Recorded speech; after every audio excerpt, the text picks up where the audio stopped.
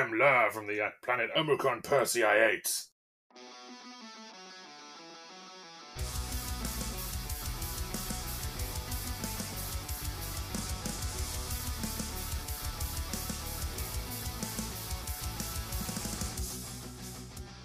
Hello and welcome back to the Un-American Football Show. I'm your host Nate, here to guide you through the next hour of NFL-related nonsense.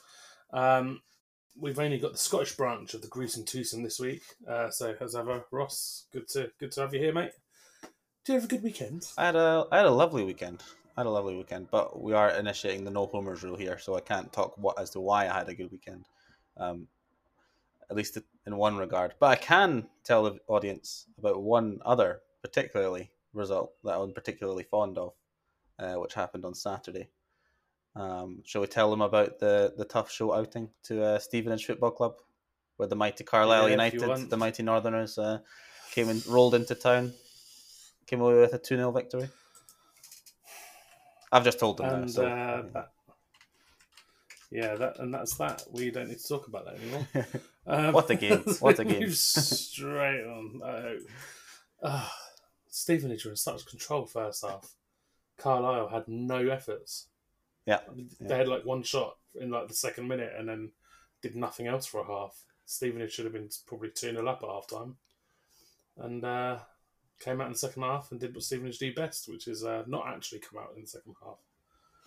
Dreadful. Odds were against us. We were the road team, unfamiliar territory, and we come away with the 3 points, and we're both still in that relegation dogfight. So yeah, at least you're still down here with us. Yeah, exactly. It's not so lonely down here as a Stevenage fan. Yeah, exactly. But that's probably enough of us talking about League Two Football Club and the NFL podcast. But I enjoyed it. Yeah. No, it was good laugh. We had some fairly decent food. Got to hang and chat and talk tough plans. £2 pints as well. Time to be alive. £2 pints as well. Even if the pints weren't very good. £2 pints down south. Like that's hard to come by. So I was very fond of those. Yeah. It's the only pint that's £2 south of Watford Gap. Yeah, exactly. Historic. Right. Well, I'll hand over to you. This is your bit. This is the news.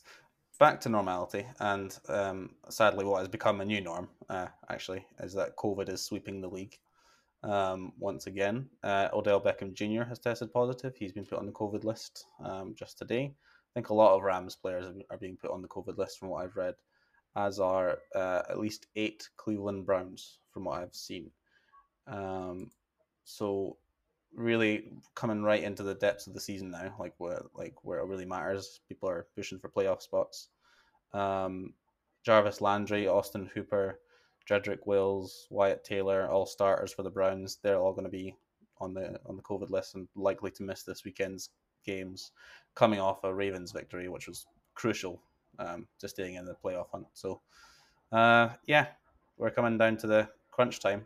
And sadly, we're going to be without a lot of stars this coming Sunday because of that bastard COVID strikes again. Yeah. Not only is it running rampant in LA, and Cleveland, the Kansas City Chiefs have placed Chris Jones on the COVID-19 list as well. So he is vaccinated. So if he has 2 negative tests in the next 24 hours, he can play Thursday night. But that's a real small window to turn around, isn't it? It is as well. Yeah, especially with the Thursday night game on the road to LA as well. Although I hear that the Colts are getting Ryan Kelly back.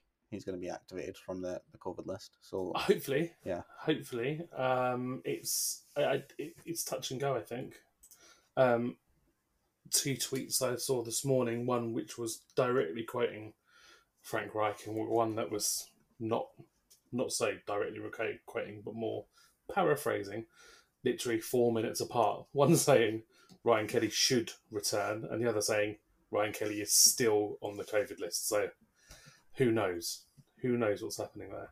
Yeah, No idea. it's just rubbish for the league, really, isn't it? It's We like I say, we're getting down to the crunch time, and then you're missing some of your best players. It's interesting that the Premier League and NFL are both similarly affected with COVID outbreaks at the same time. Yeah, I guess it's a mixture of it being winter again. So I mean, people are inside more. I guess probably hanging out more inside rather than out and about elsewhere. Um, there's lots of other illnesses going to be breaking through camps now as well. It is flu season, like anyway. So um, It doesn't I help think that LRRR from the planet Omicron Persei is invading the world. Obscure Futurama joke in there. that is right in there, and it's well over my head. But I gave you a polite laugh. Uh, I mean, I know who the I know who the podcast episode image is going to be now. yeah, well, there you go. Exactly. We figured something out. Have you never watched Futurama? I've watched Futurama. I was more of a Simpsons kid though.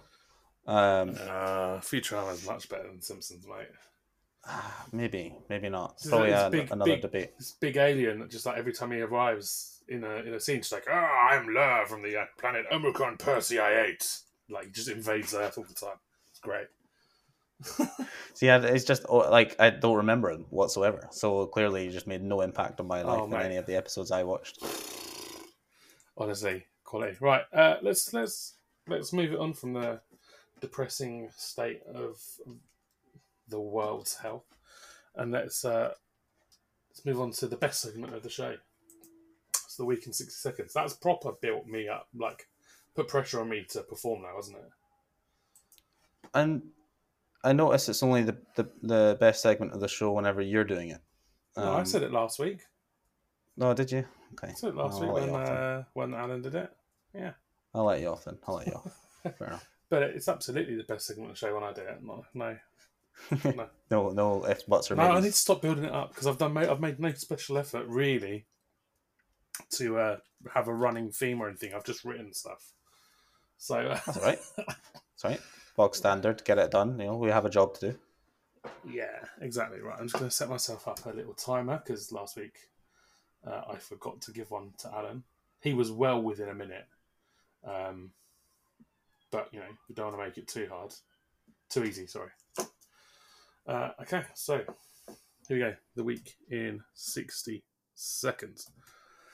As ever, we begin with Thursday Night Football, where the Steelers visited Viking country and were beaten by Kirky's cousins and some Chase Claypool antics. The Cowboys took half of Jerry World to Washington and jogged themselves to a one-score win. And the Jaguars visited Music City and got shut out, presumably because Urban was more focused on his night out than the actual game. Seahawks visited Texas and put down a woeful Texans, while the Raiders visited Arrowhead and got scalped. The Falcons won away at divisional rivals the Panthers, and the Ravens lost Lamar early in a narrow loss to Cleveland. The Giants' name rang true as they proved they're more Goliath than David as they lost to the Chargers. The Lions typically hardly turned up in an emotional game for the Broncos. The 49ers continued to prove me wrong and put the brakes on the Bengals' playoff push, while the Bills also stumbled in Tampa and fell out of the wildcard places. The Bears went to the Green Bay, but left feeling cheesed off after losing, obviously. And finally, Matty Staff's Rams got some revenge on the Cardinals and won on Monday Night Football. Savage. I stumbled a bit on a couple of lines there. I think I think you were right in that spot where the ref's looking at the play clock. It's gone 0, then he looks back and the ball has been snapped. So I think you get away with it, and he lets the play go. Yeah. I think that's where you were at there. Yeah, I have to say my favourite line. I don't remember reading the line. The Falcons won away at divisional rivals the Panthers. I'm sure I did. But my favourite line from that is the Raiders visited Arrowhead and got scalped. Yeah, I didn't catch that one live. Accurate. But Accurate. The Urban Meyer, I was still beside myself over the Urban Meyer one for the next 30 seconds, to be fair, so I might have missed a few of the lines. Obviously, Kirky's Steelers visited Viking country and were beaten by Kirky's cousins. And some Chase Kirk Claypool. and his cousins, yes. And some Chase Claypool antics. Oh, we'll get onto that because I'm very annoyed by that. Oh, good, because it really fucks me off as well. That really, really, really pissed me off. Okay, so let's move on to the the second best segment of the show, which is the No Homers Club. No homers. And we're gonna start with Eros. So Cowboys 27 at Washington Football Team 20.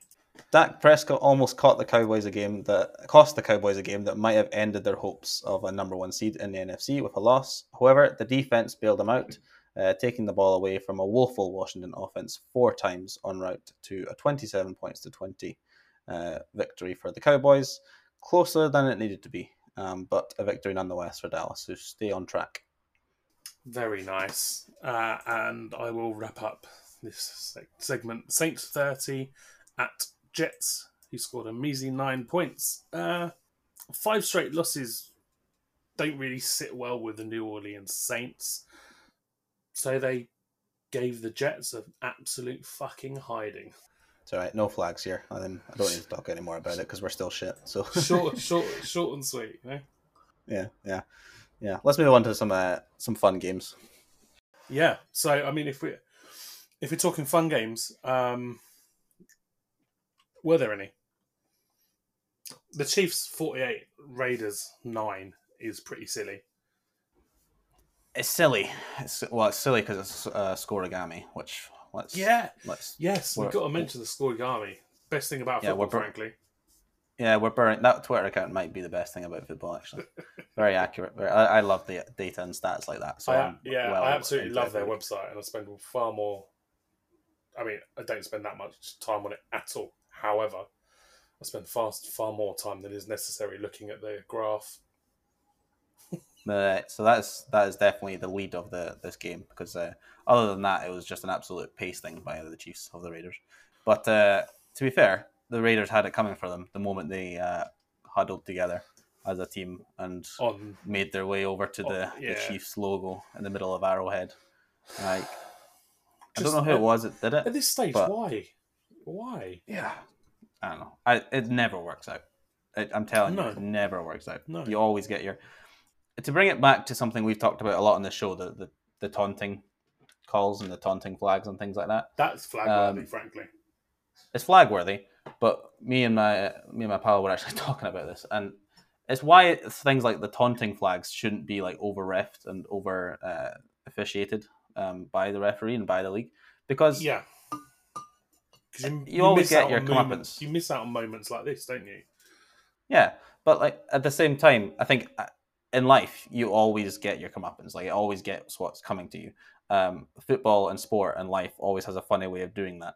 And I think if the Raiders do that and they taunt, then just 3 hours later they're leaving the stadium, leaving Arrowhead, licking their wounds after 48-9 defeat. Like, that's the way of life, and that's why I don't think you need to over officiate taunting, because if you taunt someone after a big play or something, how often do you see on the next drive the offense goes and scores a touchdown or whatever, or that same player gets run over in a tackle or something in a collision with a running back?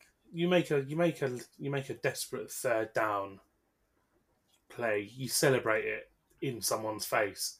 They're going to pick you off or make you fumble the ball within the next 5 minutes. Especially if your name is Chase Claypool, right? Yeah, I think more often than not, when the whole league is, players full of testosterone that are playing on such high level of emotions, you're always going to get some plays and some reactions that are a little bit over the top. But the ones that are really over the top and just cynical and dumb and taunting, sure, more often than not, they get what's coming to them eventually. So I don't think you need to over officiate. No, absolutely not.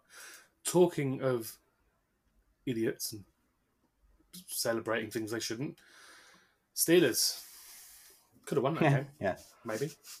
If Chase played, how many, 27 seconds or something on the clock? Chase Claypool gets a first down, and instead of rushing back to the huddle, just fucks around and celebrates and does a stupid little dance.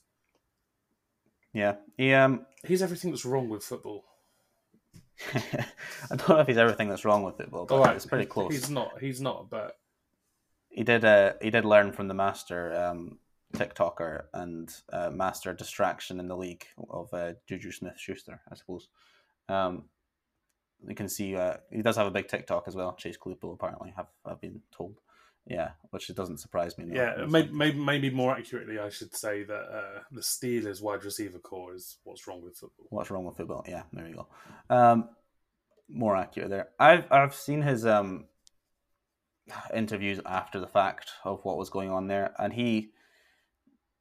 there's no excusing it. There's no excusing it. But we're let's bring both sides to the table. He said he felt like the referee was nowhere near the spot. He was on the hash where the ball would be spotted. So once the referee came and took the ball, you weren't actually wasting more than 2 seconds because the referee still wasn't there and you were already on the hash. Then it would have been spotted. He was very close to his position where he was going to be for the next play anyway. But I don't know. By standing there and dicking around rather than finding the referee and giving them the ball, you just open yourself up for the criticism, and it frankly is absolutely deserved. You're going to tart around, you should expect people to be pissed off, especially when you've got 27 seconds of football left. 100% agree. And then the optics of it are horrible. And then obviously it just gets worse from there because the lineman sees what he's doing and he's like, dude, what are you doing? Goes to grab the ball. Then they both fumble the ball and it's kicked around for 5 more seconds before the referee then spots it. So I get what he's trying to say in that there wasn't any time. But realistically, if you're a professional, you do what the likes of Larry Fitzgerald do, which is immediately run the ball to the referee. You start pushing the referee to the spot and you start dragging him along with you to make sure the ball is spotted and some time is saved. Yeah, you run the ball to the referee, hand it to him, pick him up and run him back. Yeah, that's the professional move. Yeah. And Chase Claypool has a lot of learning to do still. Should we stay in the AFC North and talk about the Ravens-Browns? Yeah, let's do it because it was kind of mental towards the end, wasn't it? Myles Garrett had a good game, didn't he? Whew. Some player. Yeah. Garrett is, he's just exceptional. I think I'd heard he's not quite had a big, massive signature moment in a close game, I would say. And that forced fumble, strip sack, return for touchdown, that technically really won them the game on the final scoreline at least. It's just an exceptional play that very few players could make, I think. Yeah. I stopped paying attention at half time because I was like, Jesus Christ, what's going on here? It's 24-6 up at a half. Lamar's out of the game. Mm-hmm. You just kind of think, well, done in it. No point in paying attention to that second half. And I don't think the Ravens would have put that many points on the board if Lamar had been in. After starting with 6 points, I don't think they'd have put 16 on the board.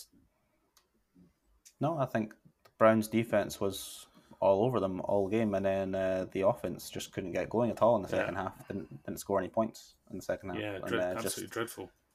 Just started to let a Tyler Huntley-led offense back into the game. Now, how weird is it to think that the Browns are still at 7-6 and pretty close to the wild card? I mean, there's a whole host of teams of 7-6 in the AFC. They're not far off a playoff berth. I just feel like they're not very good. I find it difficult because we've said this before. I just don't think there's a powerhouse in the AFC anymore, right? So I get what you're saying in that they're not very good, but I look at who's ahead of them, and I think the Colts are better. Sure, that's fine. The Bills, maybe just better. The Chargers, I don't think are much better. The Ravens, they just beat the Ravens, all ahead of them. Chiefs are getting better. Yeah. Titans without Derrick Henry are no good, in my opinion. I mean, Patriots, I still don't quite believe in Mac Jones. That's everyone ahead of them. Yeah. Just I think I genuinely don't know who's going to win the AFC North. It's not going to be the Steelers. It is wide open. who are It is wide open. 6-1. So they're only a couple of wins back from the Ravens. But it's just crazy, isn't it? It's just crazy close, that division. Let's stick with a few games that are higher scoring. Chargers Giants 37 points to 21. Giants had a crazy fourth quarter. Yeah, they did. They made it a little bit closer than you might have expected. But really, Justin Herbert was the star of the show in this game, right? This was the game that kind of he stamped his authority on the season again. Let everyone know that he can really ball out when he has to. And the Chargers did what they're supposed to do, which is beat a bad team. So any team with Mike Glennon as their quarterback, you're supposed to beat them. They had the Giants had Riley Dixon, the punter, throwing a pass at one point on a fake punt, which screamed of a coach trying to save his job for me personally. Yeah, I just think that the Chargers are starting to build a little bit of momentum now after beating the Bengals and now the Giants. So again, in that wide open AFC, I think you just have to. If the Chargers, if this is them getting hot, then there's only 4 weeks of the season left, right? Like this could be them timing it just right for a postseason run. Yeah, I think they've got to be considered one of the favourites with a little bit of form that they're putting together now. And a team that looked like they might be slipping away, the Bengals, who lost on home soil against the 49ers, who I'm going to stop slating. I'm going to stop slagging them off because they keep proving me wrong. Yeah, I think these guys were it's either this game. I don't know if anyone else was watching Red Zone in the late games, but this 49ers Bengals and Bills Bucks games are probably the 2 games of the week, and probably 2 games we should spend a little bit more time on, because I don't remember a Red Zone in a late set of games where you have 2 games go to overtime and then both are ended on walk-off touchdowns. And the Niners game was just amazing. Like, you just thought the Niners had it in hand, especially at halftime. The Bengals fans were booing Joe Burrow and the offense and the coach and everything as they came off the field. Even in the third quarter, the Bengals were still struggling. And then they score 14 points in the fourth out of nowhere. Joe Burrow looks like the former first overall pick. He's finding T. Higgins all over the place, finds Jamar Chase for possibly the play of the week in the back corner of the end zone late on to tie things up. And it goes to overtime. You think all the momentum's with the Bengals, and then the Niners just come back and walk things off with a crazy touchdown by Brandon Ayuk, who played really well. Yeah, how about bringing your name back into the news after you've basically done nothing all season? It was a great effort from Ayuk to wind his way into the corner and just break the plane over that pylon. It was a crazy finish. I was loving overtime win no matter what way it goes, and they certainly went and earned it, didn't they? For sure. And George Kittle is just an absolute phenom. I don't know. Anytime Red Zone turned over to this game, it was George Kittle making a play in the middle of the field with 2 or 3 defenders bouncing off him. Yeah, is he best tight end in the league again? He's heading that way, isn't he? If the 49ers make a run here, and he's the reason. I mean, I don't think you can argue with him being the reason there. Yeah. Debo was back, surprisingly. It was. I love the way they used Debo. Like, it's just, I don't know if there's many players like him in the league. Like, they've just made him a running back now, but then he will still line up on the outside every now and then. Yeah, it's weird, but you almost don't know how to defend against it because you genuinely don't know what he's going to do. I think Kyle Shanahan's just thought, look, like, he's struggled to stay healthy his first couple of years in the league. Let's just, while he's healthy, get him the ball as much as we possibly can. And I can't blame him for it because it's keeping them in games and now winning them games. Yeah, you mentioned the Bills and Bills and Bucks. It was another one where Tampa were 24-3 up at the half, and the Bills came storming back in that fourth quarter. Lots of games that were really different, like between the two halves, weren't they? My daughter's had a bit of a nightmare and then has whacked her leg on like the edge of her bed. So she's savage. Yeah, so I'm sure the listeners can, when I'm talking, can hear my daughter crying in the background. I'm just sat here ignoring her. My wife is with her. It's all handled. It's all sorted. You don't need to call social services. Calm the fuck down.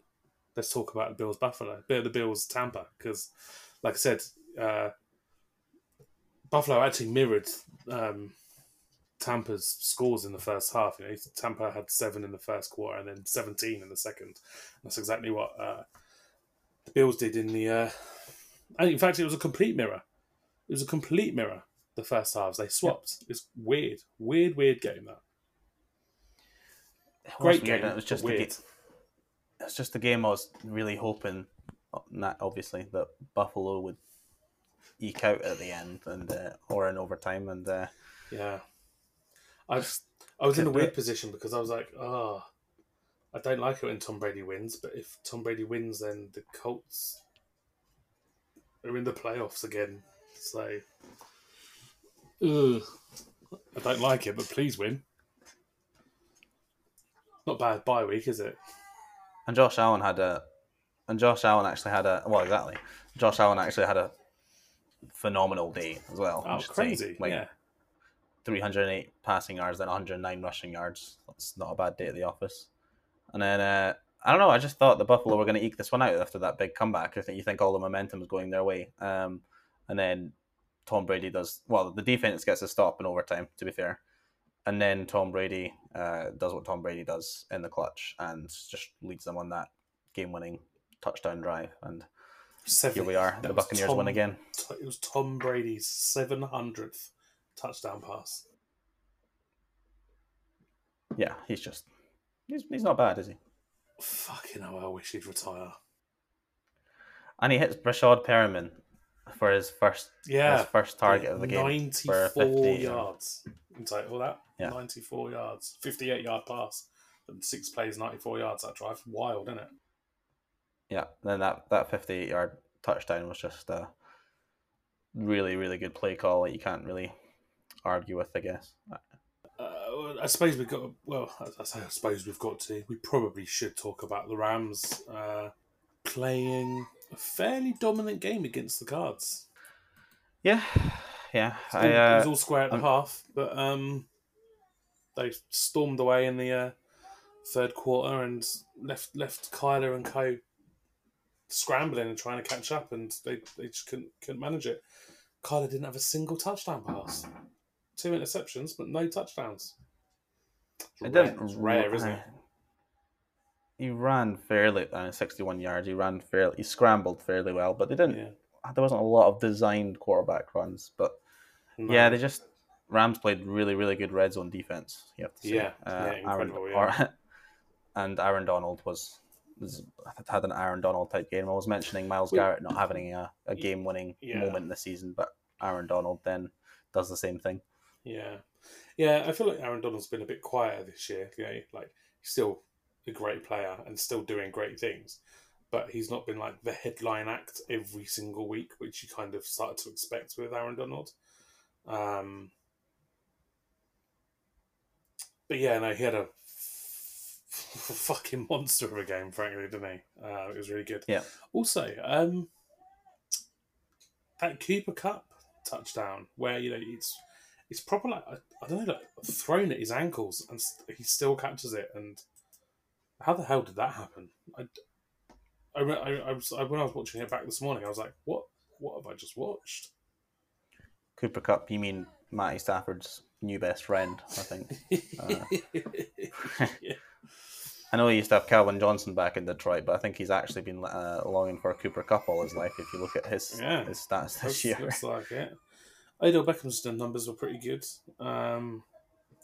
6 receptions, 77 yards, 1 touchdown. Yeah, I don't know. I think they're starting to find any mid-season trade. It's obviously going to be very difficult to find some sort of chemistry between quarterback and wide receiver. You don't have the whole off-season together. And I think you're just starting to see that kind of happen now, seeing Stafford and Beckham start to get on the same page, and then Beckham goes on the COVID list just as everyone expected. So should probably pay some lip service to the Broncos smashing the Lions, as you would expect, really, on the DT88 sort of memorial celebration game, whatever. Obviously, it was awful news waking up to see what had happened with Thomas, and did him pretty proud, right? yeah, I don't think we haven't touched on it, have we? I suppose one of my favorite players on a different team to what I supported, but couldn't believe it. Like you say, just couldn't believe it. Thought it was a sick, horrible rumor at first, and then you start to see more reporters confirm it, and you're like, okay, maybe. But I think I don't know if you saw or if everyone's got a chance to see what the Broncos did on the opening play of the game, where they lined up with only 10 players and left where Thomas would line up usually, left that spot open without a player and took a delay of game penalty, which the Lions rejected the penalty, obviously. Yeah, nice touch. I can imagine a few GMs or a few head coaches down the league being like, "Nah, idiots." I love that. Yeah, Urban Meyer would have jumped on that, wouldn't he? Take 5, yeah, take 5, yeah. Yeah, no, it was a really nice touch, and I'm amazed I haven't seen any photoshops of DT being lined up in that gap. To be honest. Yeah, so it's only a matter of time, and if I don't see one by tomorrow, I might make one myself. There we go. Get some content up there. Oh, wait, great receiver, really good receiver. Yeah, no, he was cool. He was class. It was seeing him and Peyton play for a couple of years was pretty crazy. Yeah, everyone will remember the one the famous one is the Tim Tebow connection, and that the wild card walk off touchdown. If you haven't seen it, if you're a newer fan of the sport, just Google Tim Tebow, because that's something in itself. But then that's a story in itself. But if you're a newer fan, Tom's going to get a mention on the show again. Yeah, Tom loves Tim Tebow. He loves Tim Tebow. But 2011 wildcard game against the Steelers, just go watch the highlights of that game, because Thomas was at his best, and he had probably the biggest moment of his career in that game. Was doing the rounds on Twitter this week. Just a fantastic moment, fantastic game. A couple of other games we should mention, although there's probably not much reason to talk about them. Titans shutting out Jaguars on home soil, 20 points to nothing. The Titans, who are banged up and have like half a team, absolutely dominated and smashed away the Jaguars, who put up absolutely no fight whatsoever. I mean, Chester Rogers fumbled a kick early on, and the Jaguars couldn't recover it. Absolutely nothing else to talk about in that game, so we won't. So seeing as Alan's not here, we can talk about how the Cowboys made really, really, really hard work of beating a very ordinary Washington team, didn't they? I don't know if you saw the Dak Prescott pick 6, but it's just an awful throw. Fucking dreadful, isn't it? Absolutely dreadful.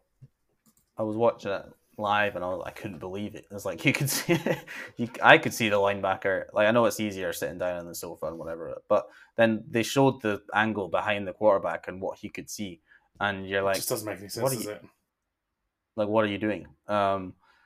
Yeah, they struggle. I mean, they're playing Kyle Allen on the other side of the ball for at least the last quarter of this game as well, and they still made hard go of it. But the defense stepped up, as has been a trend with high-powered offensive teams in the league in the last month or so. Have actually been relying on their defenses, like the Cowboys, the Chiefs, even the Bills in some games. So it's been a little bit weird to see, but I guess this Cowboys defense, they can. Well, I don't know. I don't want to say too much, because realistically, again, it was only Tyler Heineke and Kyle Allen, but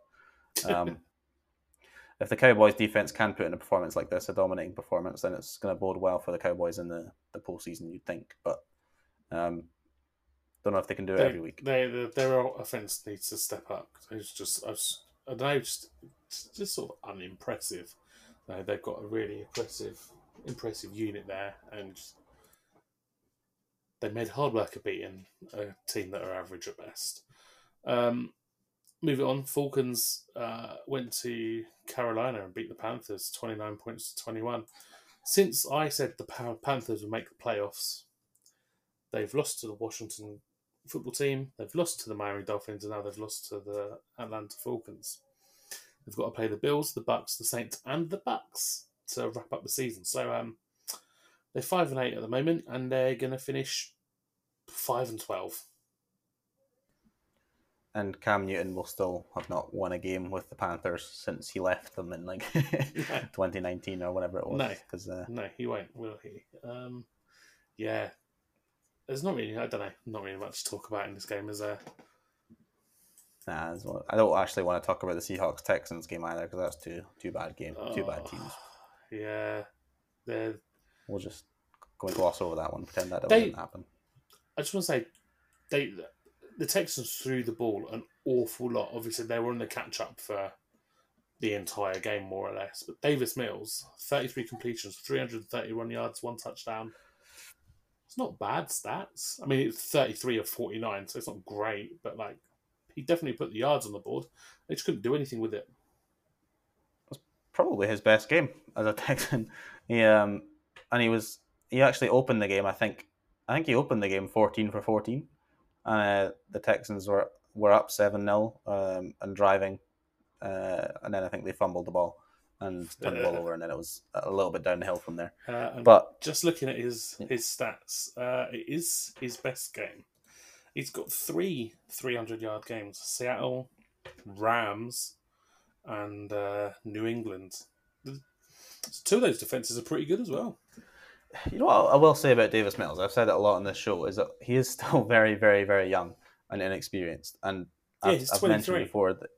I've mentioned before that he only played 12 games in college. Yeah, because he had a bunch of injuries. So any experience, any snaps he's getting, no matter how bad the talent is around him, is hopefully going to make him better moving forward.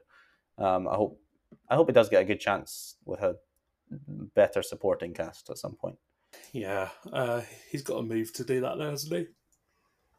Yeah, well, you would hope so if you wanted anything good for him to go his way. And I guess we'll finish off with Bears Packers, which was Sunday Night Football. The Bears leading 27-21 at the half, and then allowed 3 scoring drives from the Packers without answer in the third quarter to just let the game run away from them. Aaron Rodgers, 29 completions, 341 yards, 4 touchdowns.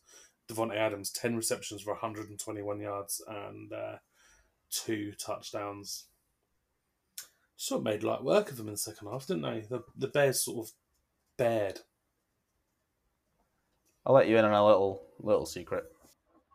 Me and my flatmate, we stayed up a little bit too late on Sunday. We had a couple of whiskeys, so we're like got to half 12 after the games, and we're like, we can stay up another hour.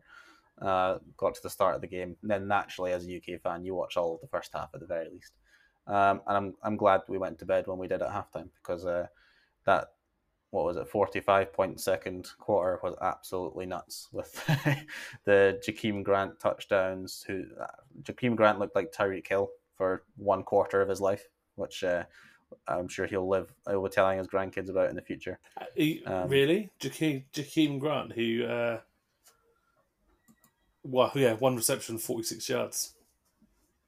Mate, he'll be telling everybody about that second quarter. He had the ball twice in the second half. One carry for 5 yards and 1 catch for 46 yards. It's not the most Tyreek Hill game I've ever seen. No, but for 1 quarter, he went one for 46 on that mental play down the sidelines, and then he had the 97-yard punt return for a touchdown, which was mental. He put Alan Robinson to shame. He did. I feel that's so bad for Alan Robinson. Continues to be anonymous in Chicago. Yeah. You know Jakeem Grant is going to be telling his grandkids about that because he is actually Jakeem Grant Sr. already. He is already Jakeem Grant Sr. Right. Something we noticed because he is like 5'5", and we were quite surprised by the Grant Sr. on his back. He's 20. Like, I don't know why we're so surprised. 29. Oh, really? Yeah. But he's like... He does look 56. He's like a kid out there. He might be short. He might be short. If you see him with a helmet off, he looks like he's 56 years old. He is not aged well. I'm now fascinated by Jakeem Grant Sr. There's a pathetic level of shade being thrown at Jakeem Grant today, but that's where we are. He does look really old, doesn't he? He does look like 50, doesn't he? Justin Fields had a up and down game. Is it fair to call it an up and down game? I think he looked good in the first half. I think you can actually say he looked good. He had the pick 224 yards throughout the game, 2 touchdowns, 2 interceptions, sacked twice. It's just the most Justin Fields game he's ever played, isn't it? Like, he looks good for 5 minutes, then he'll look bad for 5 minutes, then he looks great for 5 minutes, and he looks like he's the worst quarterback you've ever seen for 5 minutes. I know he's in his rookie year, but God, find some consistency because you will lose your starting job to add Andy fucking Dalton again, mate. Come on. I think Chicago just need a complete overhaul there in the coaching staff, and hopefully he'll get. Yes, I mean that is a big a big problem. Matt Nagy is an absolute moron, isn't he? Yeah, I think he has to go. I think hopefully he'll be put into a better system that he can take to more next year. But obviously that's going to be his 2 years in the league and 2 new systems when that does happen. So doesn't usually bode well for young quarterbacks, but for Fields' case, I think it's a necessity. Yeah, right. Let's wrap up the talk of the action for the week, and let's move on to. You got any other business, mate? It's always weird hearing myself in that accent. I thought we would. We thought we'd do something a little bit fun this week. I was scratching my brain for a topic in any other business, but I thought biggest surprises of 2021. Trying to be positive here, trying not to slant negative. Just think there's been plenty of teams, plenty of players that have outperformed expectations in the year. With only 4 weeks left in the season, I think it's a good time to kind of highlight some of those. The team that obviously jumps out, I would say. I'd say there's 2 teams that jump out, and they're both right at the top of their conferences, just about. I'll start with the Cardinals. I know they're just coming off a loss to the Rams, but the Cardinals are 10-3.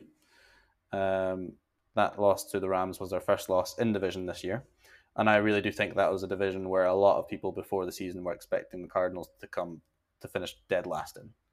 And here they are, still just. Oh, I don't know if I would have expected them to come dead last. I think the Seahawks were nailed in for that for me. Hey, for you, Seahawks were, but you're still thinking third. Maybe second. I think I saw a lot of previews. I saw the Rams winning. I saw the Rams winning that. I would put the Cardinals neck and neck with the Niners, sort of maybe scraping a wild card preseason. I think that's where Cardinals were the. Speaking from my own thing, the Cardinals were the hardest team to place, or just about the most difficult team to place or predict. So I can, but I don't. I just didn't see them going 10-3 at this point. I didn't, and so in such dominant fashion up until this last week. Kyler Murray was a player that I thought could take a step forward and become an MVP candidate. I don't think he would do it so spectacularly like he did in the first 2 months of the season. Where he was just one of my favorite players to watch for the first 2 months of the year before the injury. He's fun, isn't he?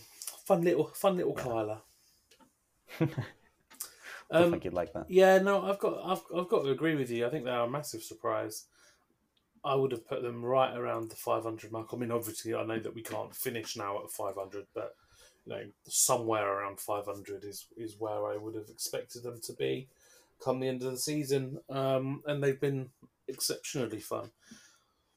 If I look at their offence, it doesn't scream out. It's still, even now, knowing what we know of the season, it doesn't scream out at me at being particularly dynamic or particularly impressive or explosive. They've obviously just managed to gel and click.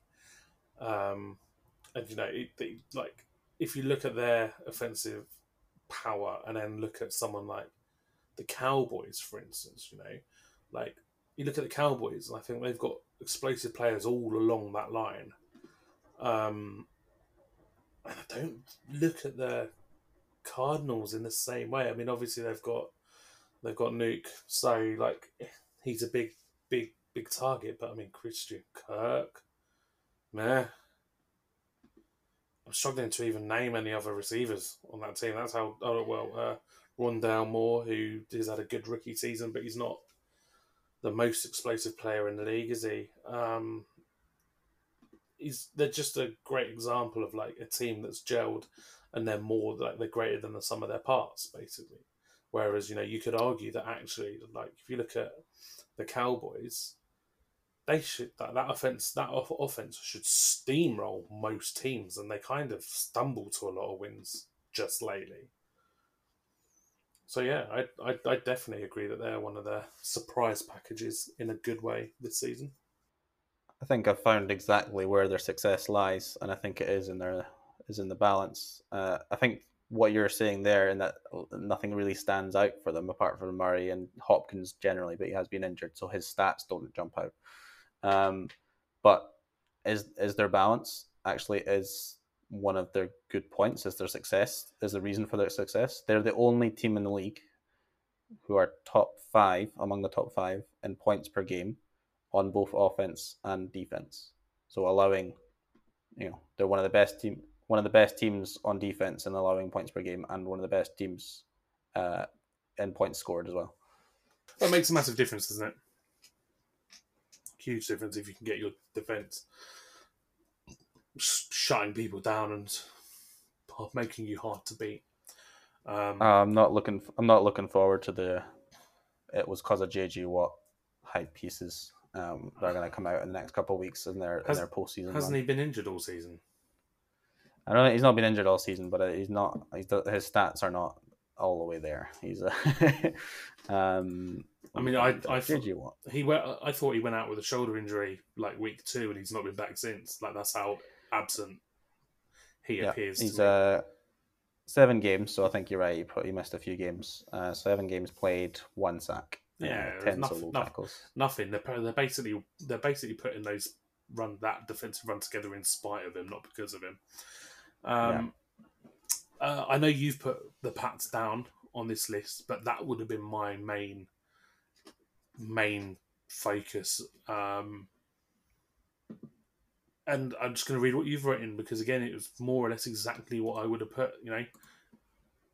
If anybody tells me week 14 right now that they had the Pats top of the AFC at this stage pre-season, I say 2 things: you're a homer or you're lying. No one had them. I think if you ask Bill Belichick, he'd tell you that they're going to be a number 1 seed in the AFC, but really he's like, oh, we're going to be lucky if we make the playoffs. I don't think I had them making the playoffs this season. I think I only had the Bills from the AFC North the AFC East making the playoffs. Mac Jones is a very uninspiring, yet you can sort of be confident that he's going to go out there and do a solid job, which is a lot more than can be said for a lot of experienced quarterbacks, let alone rookies. So his rookie year is the best that they're, he's the best rookie quarterback this year by a fucking mile, isn't he? And that defense is excellent. As you say, it's a classic Bill Belichick team. and they just don't beat themselves. Which again, you can't say that about a lot of teams. A lot of teams get in their own way as much as the opponents do. I hate it, Ross. I hate it. I'm not a fan either, but it makes it a little bit easier to swallow because Tom Brady. It's not the Tom Brady Bill Belichick duel, so I can just about handle it, and that's fine. I wouldn't say I've been misquoted, but I've definitely let my feelings about Mac Jones known in the pre-draft process and the draft process whenever we were recording the show. I think I always thought he was solid. He was fine at Alabama, but he had the stars, right? He had Jerry Jeudy, he had Henry Ruggs, he had Najee Harris, he had all of the stars in that championship-winning season, and I just felt like you need to surround him with talent. He's not going to win you games by himself. But I think a lot of other talent evaluators felt the same way, hence why 4 quarterbacks went before him in the draft. So I'm obviously not alone in that thought process. I know you felt the same way about Mac Jones. But funnily enough, I think this is a rare case, or maybe actually more accurately, a perfect example of why it might be better for some quarterbacks to slide down the draft and fall into a better position that's perfect for them. And that's what Mac Jones has found himself in New England. I mean, he's fallen into a better team. Like if he'd have been one of these top quarterback prospects, he was going to end up at Jacksonville, Detroit, Miami, Jets, Chicago. Like fuck it. Like I bet he's laughing his fucking ass off that he fell to wherever the Pats were. Like I can't remember where they drafted, if I'm honest. Like I feel like in my head 19. I don't think it was that low. Yeah, middle of the first round, 15 or 16, I think, something like that. Yeah, no, I think you're right. I think it was 15, wasn't it? Yeah. So, I bet he's laughing that he fell that far. Still the 5th quarterback off the board. It speaks volumes as to what talent evaluators thought of Mac Jones. And I still think all that holds true. If you haven't got a cannon for an arm, or you can't really run with the ball, all of those talent spotters think you're average at best. Which he manages every situation a fuck ton better than the other frankly idiots that were taken ahead of him. Yeah, I'm being harsh. Idiots. They're rookies. They're not supposed to come in and be superstars, right? Well, maybe these lot were supposed to, but it's unlikely. It's just crazy. No, the Andrew Lucks and the Justin Herberts don't mention the Herbert in the same breath as Andrew Luck. He's got a long way to go before he reaches that echelon, man. First season success, pure rookie season. The Andrew Lucks and the Justin Herberts. I can't think of other one. Or Robert Griffin III, if you really want to think about just rookie seasons. Yeah, but he didn't do anything after that, did he?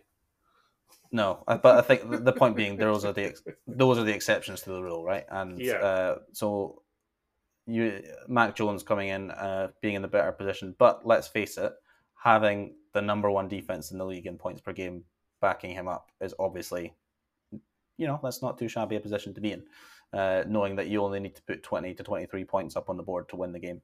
And Mac Jones surrounded by the talent with the odd special team score, defensive score. There's enough there for them. It'll be interesting to see in the postseason, because the Patriots are going to be in the postseason. If they get punched in the mouth early, go 14-0 down in the first game in the wildcard game or division. Yeah, game. I mean that's a big limitation I think we're going to find with Mac Jones. I think in games where their defense does start slowly and the opposition gets up, I don't think he's often going to run you, throw you back into a game, is he? Yeah. So I mean, the defense early signs shut are everything down, and you might see that he might slowly drag them back into contention. But if they've really got a swing, if they go 21-0 down in the first half, I don't think you're often, if ever, going to see him do a Tom Brady and recover 25 points in that second half. It's going to need miracles. I don't think he's a miracle worker. Much like a Carson Wentz, I think you could get to a Super Bowl with him, sure. He's not going to be producing the he's not going to be the main reason that you got there. But he's not going to stop you. He's not. I don't think he's often going to stop you getting there. He's just not going to be the main thing that got you there. Like Jared Goff with the Rams that year. The team's getting you there. He's just sort of helping, not really holding you back. It takes a perfect storm for that to happen, right? Like it might actually only happen once in his career if he does have the limitations and doesn't progress from this standard of play. This standard of play is fine for a rookie, and it's great, and it's like we say, well above expectations. But if this is it of Mac Jones and he doesn't progress anymore, then this might be the one window the Patriots have for years with this number one defense in the league and enough offensive talent around Mac Jones to go on and win it all. Hopefully not, because I don't want to see the Patriots win it again. Do you want to mention your favourite quarterback of all time? He is my favourite quarterback of all time. Michigan State Spartan finest. Kirky Cousins, I think, has been a big surprise this year. I've written down here, really just because he's not the reason that Minnesota Vikings are losing games, which is actually well above any expectations I think anybody had for Kirk Cousins and the Vikings coming into the year. But I wanted to find his stats because he's just coming off one of his worst games against the Steelers, in which Dalvin Cook did actually win them the game, and that was kind of more what we thought would be the Vikings. But Kirky Cousins has played really well for me this year, I think. I don't know if you agree, but fifth in the league in touchdown passes. I absolutely do, yeah. I think, I said it a couple of weeks ago where, like he and Carson Wentz are having eerily, similar seasons. And I'm impressed by both of them. I think, they've surpassed my expectations. 27 touchdowns to just 5 interceptions for Kirk Cousins this year. Passer rating of 104, averaging 274 yards a game. So you can't say he's not throwing the ball. He is throwing the ball around the yard. It's just it's actually the Vikings defense that's been letting them down, and special teams, because their special teams is awful. They keep missing. They've missed a couple of game-winning kicks this year, which is just dreadful. But the Vikings are bottom 10 in the league in points per game and yards allowed per game, and that's the reason. With Mike Zimmer as their head coach, that can't be the reason you're losing games, and it's not the reason I expected them to be losing games this year. And only they're right at on the cusp of the playoffs as a wild card team, but I just don't feel that they should be in the playoffs. They're going to be in amongst those teams like Washington and Philadelphia and maybe San Francisco, who are fighting for that last NFC playoff spot and who don't really deserve to be in the playoffs. But it's not because of Kirk Cousins, because he's had a phenomenal year. Just to add a couple of surprises for the season for me. Brandon Ayuk going completely and utterly missing has been a massive surprise. If I was there, I mean, obviously we don't know what's gone on in the background, and frankly, it has to be something that's gone on off the field to have caused his sudden unpopularity in the scheme, right? Like, he was the guy last year, and now he's just not. I just don't understand it. It's just massively surprising and disappointing to see he's just not being involved. It's got to be something off the field. I'd be using him a hell of a lot more. So that's a disappointment. Yeah, I think he's one of a few receivers in the league. One of them we've mentioned already is Allen Robinson. Yeah, but that was kind of expected. They franchise tagged him. He clearly doesn't want to be there. I think it was expected that you would hear some rumors and hear rumblings and that kind of thing. I still thought his stats were going to be thereabouts. Maybe not quite at peak Allen Robinson because of all the distractions in the background of only being on the franchise tag and not being paid properly. But coming in and just clearly doesn't have any connection with the two new quarterbacks they brought in, and Justin Fields and Andy Dalton. Like, they don't know where he's going to be on a given route. I don't know if that's Robinson's fault or the quarterback's fault. Probably, I would say the quarterback's fault over there. Or even Matt Nagy's fault, let's face it. Because he is still a dynamic receiver in my eyes. And it's just, it'd be interesting to see if Nagy goes, which, we kind of, expect and frankly, if you're a Bears fan, I guess hope that he does leave, right? Does get booted. It would be It'd be interesting to see whether Allen Robinson still leaves or whether he gives it another go. Because I'd imagine a lot of players would rather make a go of things where they are if there's a change in regime rather than just go, do you know what? Nah, fuck it, I'm out. That's fair. However, let me talk about the biggest disappointment, which is a massive surprise of the season. You went positive. I'm going negative. It's the Browns. I was going to say. The Browns regression. I was going to say. The Browns regression, man. They looked a really good, really decent, solid team the end of last year. I know there've been a few problems with injuries and whatever, but the regression has been more than that for me. They've just been crap, frankly, this year. Just stumbling to wins. They've been beaten pretty convincingly a few times this year. I think a lot of it goes down to Baker Mayfield for me. I've never been overly convinced by him. I said in pre-season that I was surprised with how negative NFL media often was with Baker Mayfield, and I am. But I've always had doubts there as well, and I guess that I always feel like he gets a little bit of a hard ride. But at the same time, I sort of understand it because he's really undynamic, isn't he? I agree with you in the sense that I think he's had a hard ride from the media in the past. Maybe that's not actually true. I think some of it might be deserved. He has always been a bit flamboyant, I guess you could say, but I think he's been generally pretty quiet this last couple of years, and I think Kevin Stefanski's been in his ear. I think he had I think he had a good year on the field last year, and I think that came from him being quieter off the field. He's quiet this year on and off the field. Yeah, and I never want to say Colin Cowherd has said something accurate or right, but and he's one of his biggest critics as well.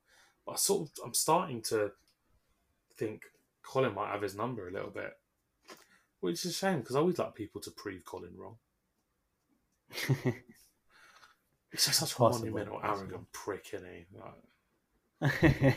Yeah, he really is. But then I think a lot of people felt the same way about Baker Mayfield the first couple of years in the league. So maybe this is another example of someone coming in a little bit hot. Browns fans couldn't believe their luck. They're like, Jesus Christ, we get rid of Johnny fucking football. We get Baker, Bellend, Mayfield in. Like, what the fuck? But he's not quite as bad as Johnny Manziel, is he? No, on or off raging the field. Alcoholic. On or off the field. They drafted a raging alcoholic with their first round pick in Johnny Football. But God, I bet I don't know with Baker Mayfield. AFC North fans were fucking wetting themselves about that. Yeah, I know. Johnny Football that just never worked out.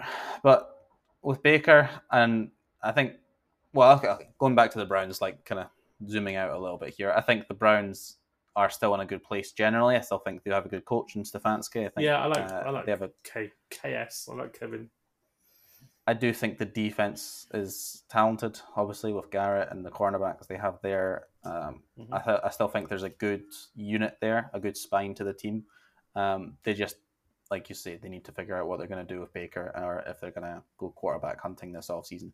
And they might have to, because deciding whether it was the injury this year with Baker or not, the stats don't lie, and the record doesn't lie, and it's definitely a regression, as you mentioned. Yeah, it's with that, and just touch on that injury. I don't understand why he's still playing. Honestly, I don't get it. Are you telling me that they have so little faith in their backups or any quarterback that they could potentially get in? Which, there are a number of people they could get in who could do a serviceable job. Are you telling me that it's worth risking his future career by making that injury worse just for this season. You ain't going to fucking win the Super Bowl, lads. Bin it. Bin it. Protect your quarterback. Bin it. It's just not worth it. It's a weird. It's just weird. It's weird. I don't understand it. Had Carson Wentz, like those ankle injuries he got against the Rams like week fucking 2 or 3 or whatever it was, and then he like played against the Titans. I was fuming because I was like, what if he really fucks that ankle, one of those ankles up, and that's it? Like we wasted a couple of, well, not a lot of draft capital as it turns out, but like a second round pick and a third round pick. Like, why? It's just all for nothing. Why take the risk? Well, especially, and now I've never been the biggest advocate of Case Keenum, but I mean, I don't know if there's many. I actually forgot that he was there. Case Keenum isn't great, but he can do you a job. He's going to win you a couple of those games. Like if your starting quarterback's gone, the best you can aim for is 3 or 4 wins for the rest of the season, unless something fucking mental happens and Colt McCoy starts winning games, right? Like Case Keenum's worth more than what the sort of the faith they've got in him, I think.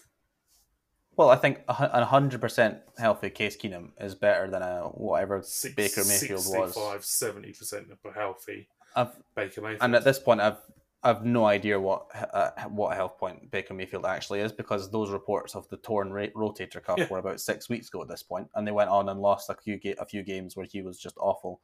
And Case Keenum, he stepped in relief for I think 2 games, and he was serviceable. He's fine in that system because they rely on running the ball so well.